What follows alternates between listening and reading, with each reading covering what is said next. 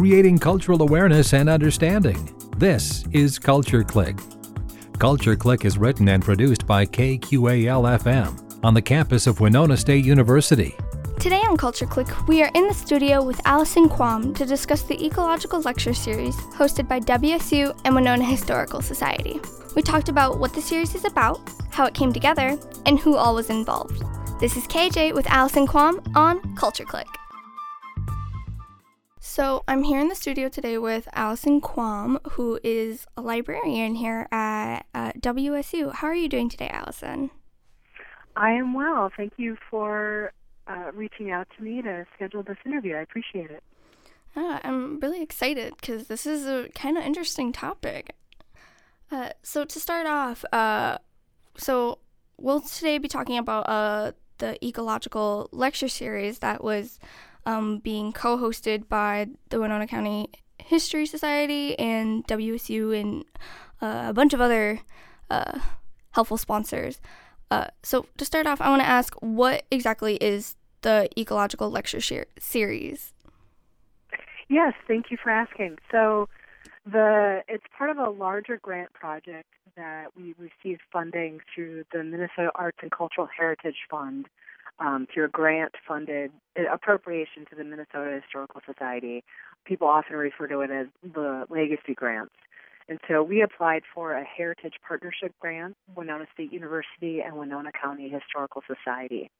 And through this grant, the biggest part of the grant was to have a reconstructive vegetative map of Winona based on an 1855 land survey. And one of the lectures that we hosted talked about this project. St. Mary's University of Minnesota Geospatial Services, we contracted them to do this project, and they presented a few weeks ago on that. That lecture was called Mapping Ecologic History in the Driftless Area of Minnesota.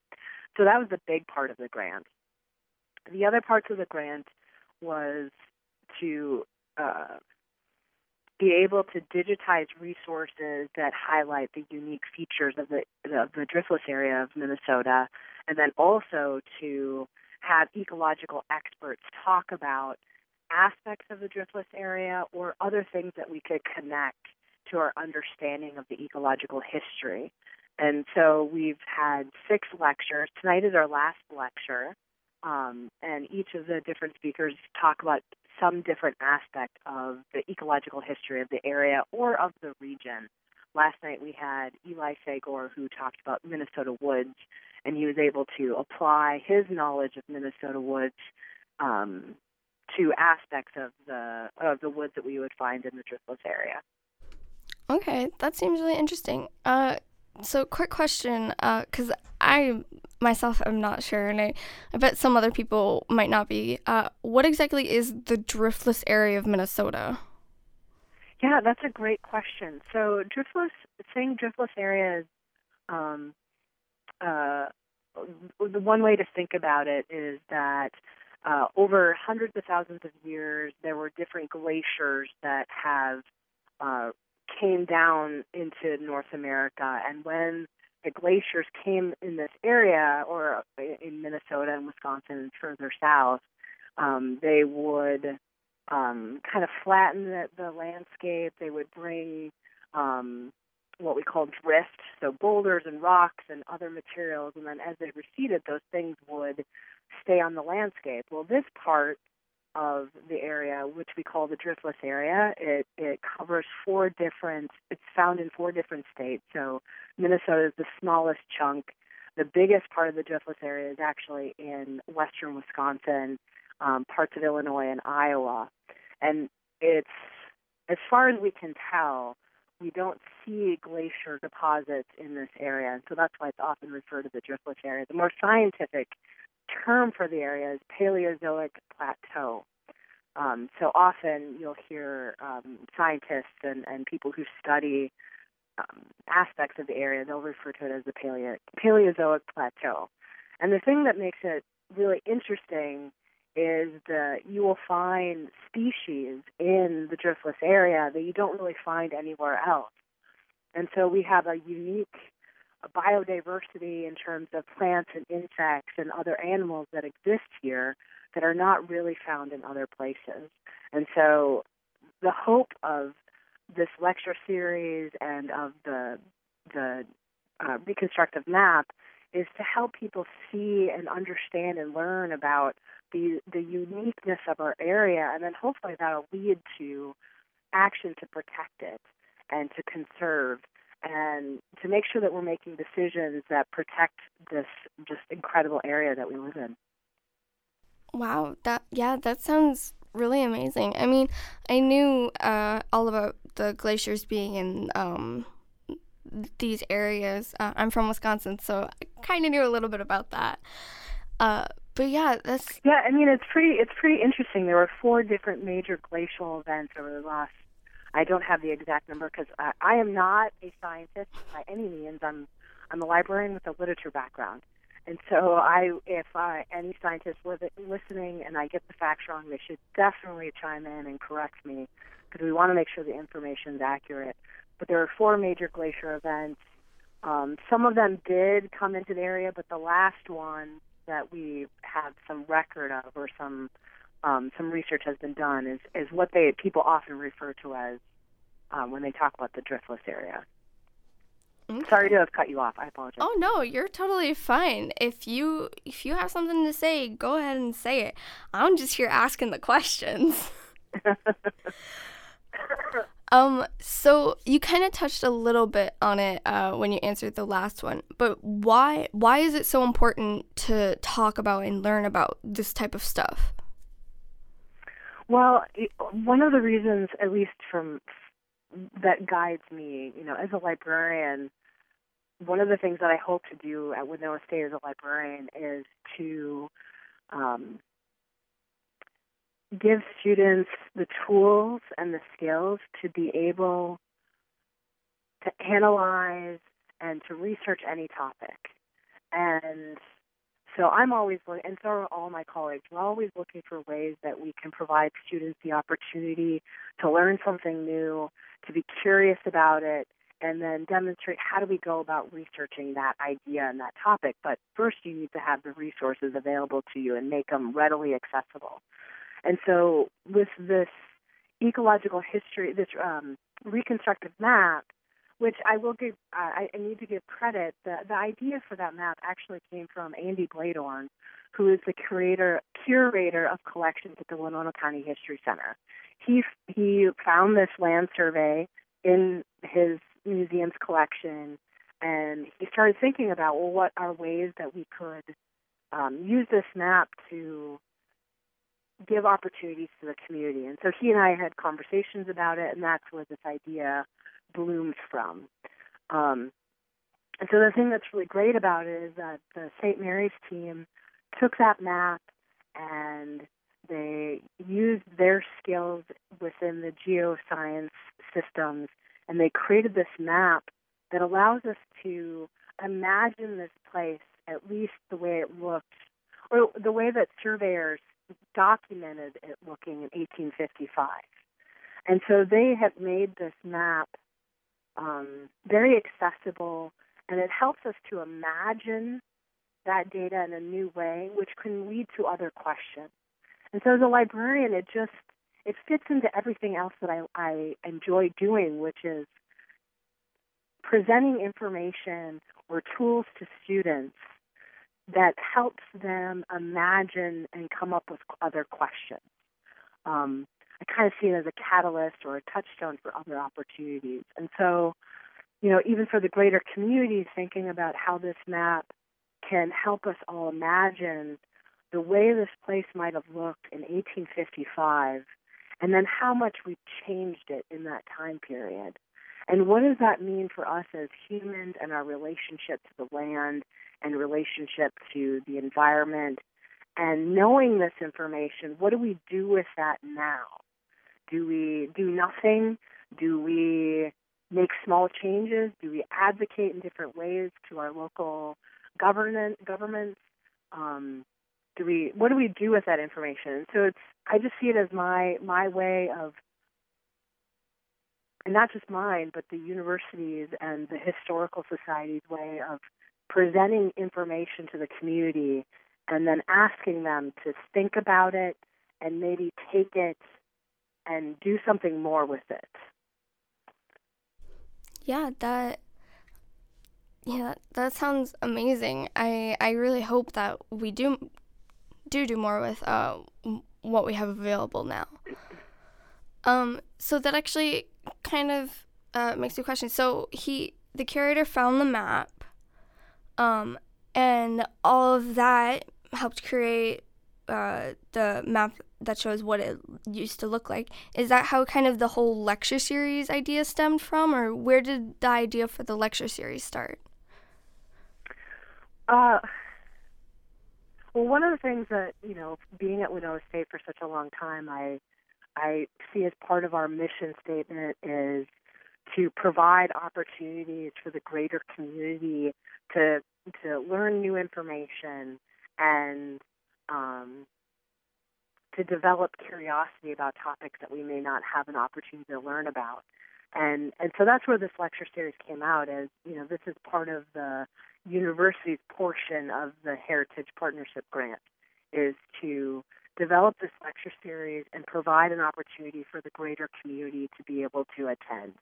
And so we proposed the idea to the Minnesota Historical Society to include this lecture series as part of the grant.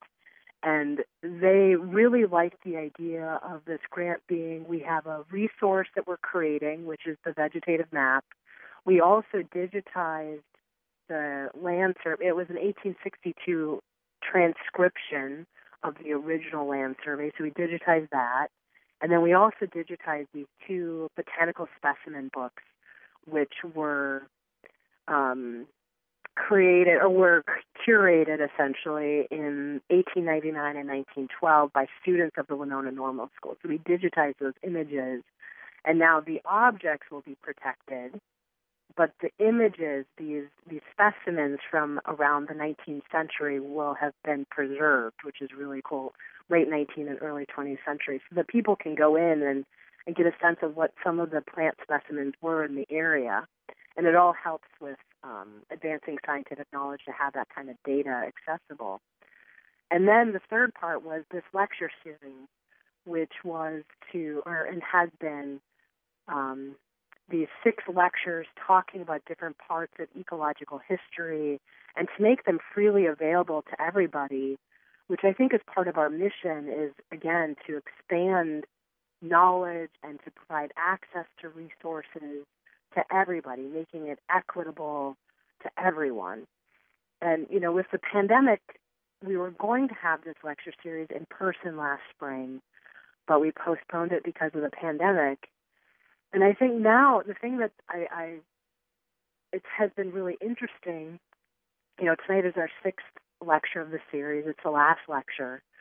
And what I've heard from people is they're so grateful that it was available on Zoom through the internet, because otherwise they would not have been able to attend because they live 20 minutes out of town or they're an hour away, and it just would not have been reasonable for them to drive into town to attend this lecture. And so it's really opened up access to people to be able to attend these lectures. And then the other part is that we were able to record the lectures, which we could have maybe done when they were in person, but it was a little bit more manageable when it was already on Zoom.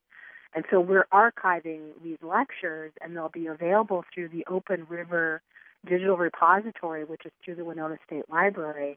And then anybody can watch these lectures at any time they want. And it feels like such a tremendous gift by getting this grant that we can then give this information back to the community for as long as we possibly can, which is really remarkable.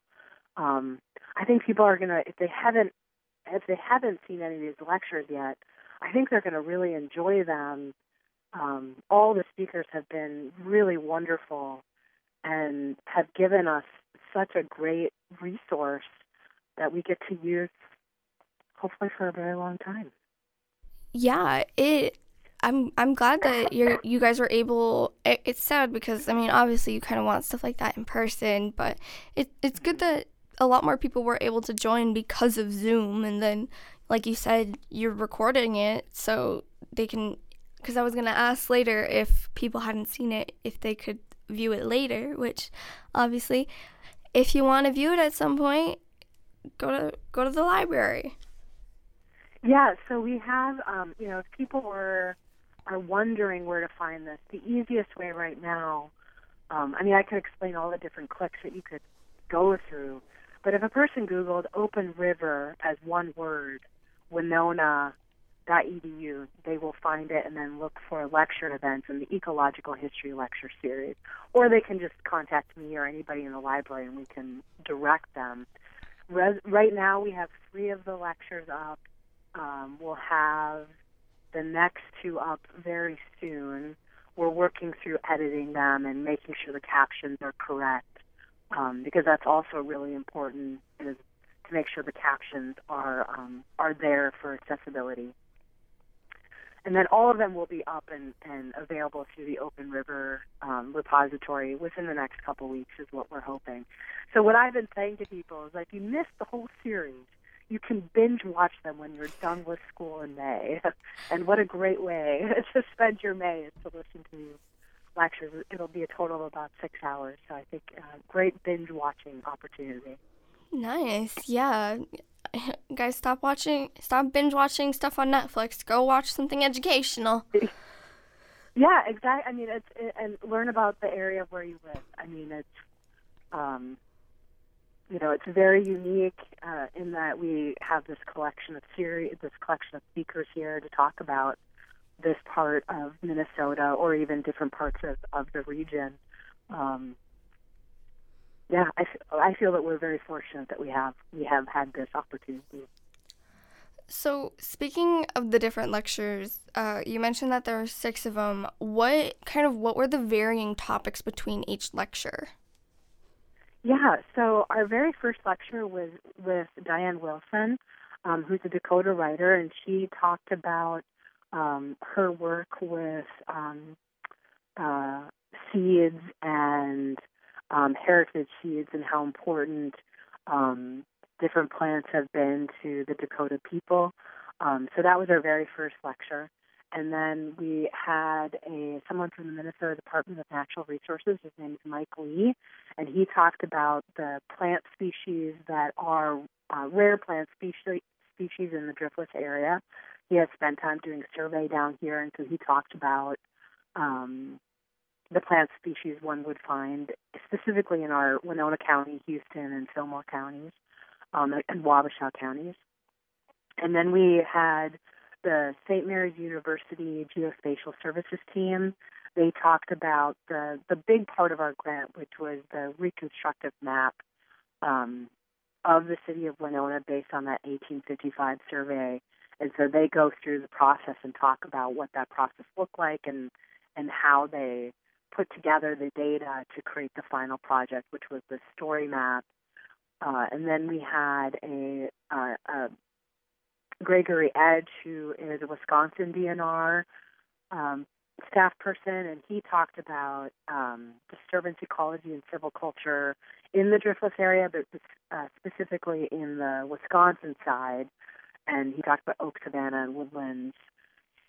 And then last night we had Eli Sagor, who's a forester up at the U of M, and he talked about Minnesota woods and how it has changed and how it will change and certain things that are affecting its long-term health and different management strategies. So that was last night. And then tonight we'll have Dr. Michael Dockery, who is an assistant professor in the Department of Forest Resources at the U of M. And he's going to talk about, the title of his lecture is Learning from the Indigenous Roots of Sustainable Forestry in the USA, Promoting Sustainability, Community Healing, and Partnerships. And so he'll be talking about his work with the Menominee Nation in Wisconsin and that experience of sustainable forestry. And also, I'll just mention that with him, that lecture tonight is being co-sponsored by the Winona State All-University Arboretum and Land Stewardship Committee. And so because of that, we're not only going to have the lecture tonight, but he's also going to do a social hour on Friday at 6:30 where we can have a conversation with him. So anybody can attend that and then be able to talk directly with Dr. Dockery and just have a conversation about his presentation tonight or other things. And so that'll be another really good opportunity for people. Awesome. That sounds like a lot of fun. We'll throw it out there for the listeners real quick. This was recorded on April 21st, so it will already have passed before you get to listen to it. But no, that's still really cool because, hey, you can't go listen to the lecture. You can just binge watch them later. Yes, absolutely. It'll be a lot of fun. I may even do it. I may even watch them again, even though I've watched all of them many times because I'm editing them. Oh, editing is so much fun when it comes to lecture stuff. It is, but I'm learning so much about Adobe Premiere that I feel pretty proud that I'm figuring some of that out. So sometimes it's good to have these experiences where you're doing something from work and you have to learn a new skill, and it feels pretty good. Yeah, I've since I'm a mass comm major, I've become very familiar with Adobe Premiere. Yeah, I bet you have. I for my film class, I just finished editing a 15-minute movie that took well over 20 hours to edit. Oh my gosh, these lectures are about an hour, and so I'm not doing anything real complicated with editing them, but I'm just trying to, make sure that long pauses are cut out, and we had some technology issues, so I've kind of edited some of those things out, and it's been interesting, and awesome. I feel pretty proud that I figured it out, so it's good. Pat on the back to you for doing that. Yeah. It can be hard, trust me. So you mentioned that this was originally going to be last year. How long did it take to put all of this together? Okay, so we started, I'm just thinking about timeline. Pandemic has kind of altered the way I think about time. We submitted the grant to the Minnesota Historical Society in January of 2019, but we had begun the planning process in fall of 2018. And then we received approval of the grant in the summer of 2019, and that's when we began the process of looking for a company to do the reconstructive map and contacting speakers and figuring out how to digitize the botanical specimen books. That summer in 2019, we were able to get the reconstructive map project started. That fall, we did the botanical specimen books. We digitized that in February of 2020, so right before the pandemic. And then we had the lecture series, everything all planned out, and it was going to occur in March of 2020. And so, thankfully, all of the speakers were very sympathetic and empathetic and were willing to reschedule. They were all of them were so easy and accommodating and flexible. I really appreciated that. And they all of them said, let's just wait and see, and we'll just go from there and see what we can do. And so we, stayed in communication throughout all of last year, and then it was clear in the fall that, the spring was going to be uncertain about whether or not it would be safe for us to all be together. And so I proposed, let's do it over Zoom, and all of them were very agreeable to that. And that's how we came to be. We all wanted to do the lecture series still.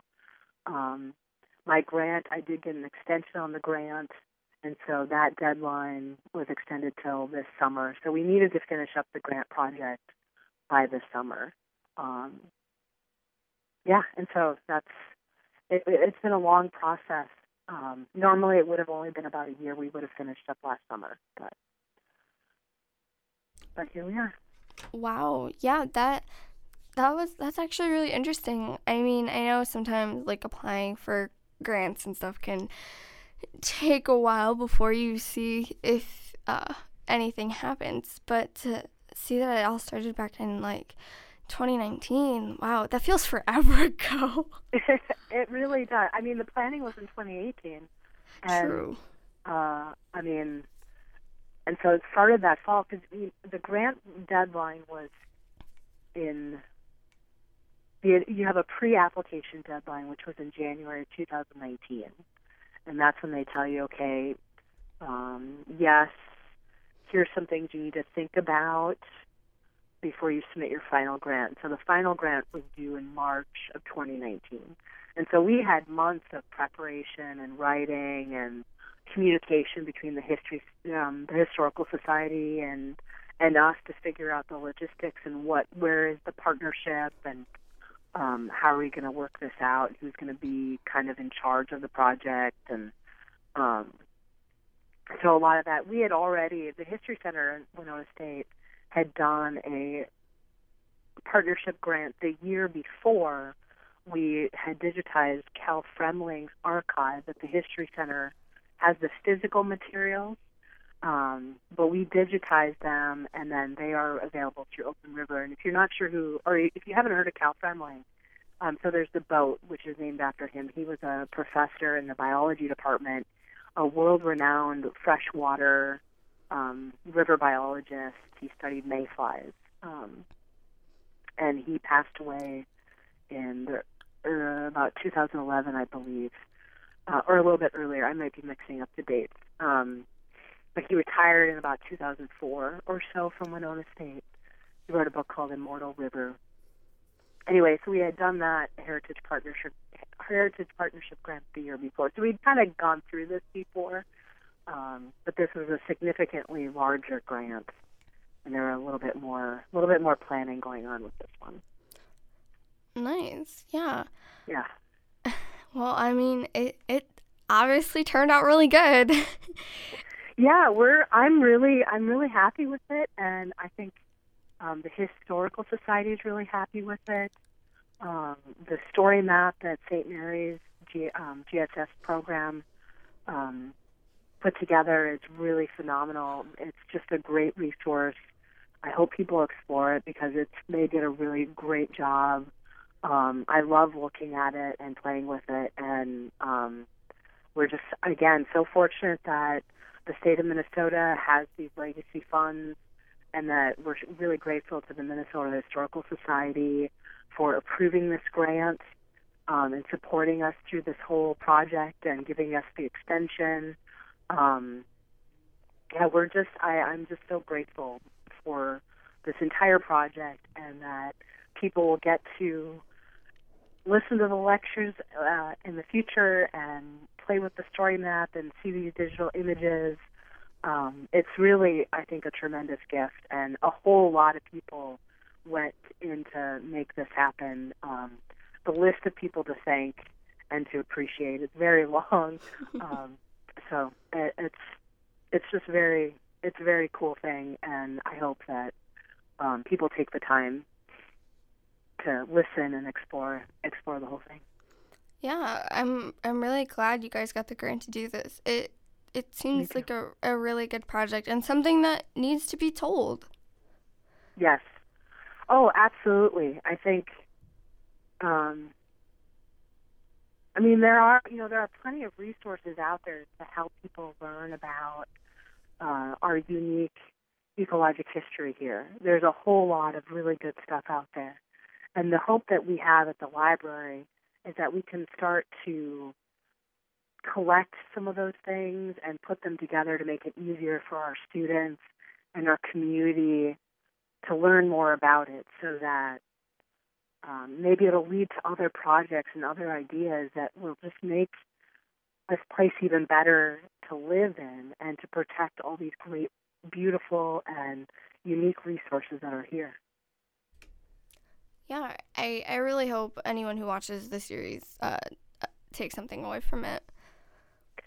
I hope so too. I'm thinking that that's happening, but And the other thing that's really, I think, important that I keep thinking about is that I and everybody else who's been involved in this project, we may never know how this has inspired people. And I think that is just fine as long as it's inspiring people. Yeah, that's actually really amazing. Yeah. So after seeing how well this has turned out, even amidst pandemic, do you guys maybe plan on doing something else that's similar or anything like this again in the future? As far as I know, I don't have any plans. And I haven't heard of anybody else in the library or the History Center right now. But I think we're all really open to opportunities that will come up. And hopefully, maybe in the future, we will see or plan something else similar. But as of right now, we don't have any plans. Okay. And I guess final question, if besides going and binge watching the lecture series, where else, if people are still interested in learning more, where else can they learn about Minnesota's ecological history? Well, the Minnesota DNR has a lot of really good resources. And if people are interested in learning about the driftless area in Minnesota, I recommend that they look for resources that talk about the Paleozoic Plateau. That is the Minnesota DNR's terminology for this area. But I would start there. The DNR has some really good resources about plants and animals that are unique to this region. I am slowly compiling a list of bibliography of other things. But that's where I would begin, is they would be the best resource for starting that exploration. Okay. Well, thank you, Allison, so much for telling us more about what this lecture series is. And I hope anyone who's listening, if you did not get to witness it in person, well, over Zoom technically, go out and binge watch the lecture series. Thank you so much, Kelly. Thanks again to Allison Quam for the interview. To watch the ecological lecture series, go to openriver.winona.edu. To stream today's episode or any other episode of Culture Click, go to kqal.org under the podcast tab. This is KJ on Culture Click. Creating cultural awareness and understanding. You've been listening to Culture Click. Support for Culture Click is made possible by the Minnesota Arts and Cultural Heritage Fund. Culture Click is produced by KQAL-FM on the campus of Winona State University. For more information, look us up on the web at kqal.org. And thanks for listening to Culture Click.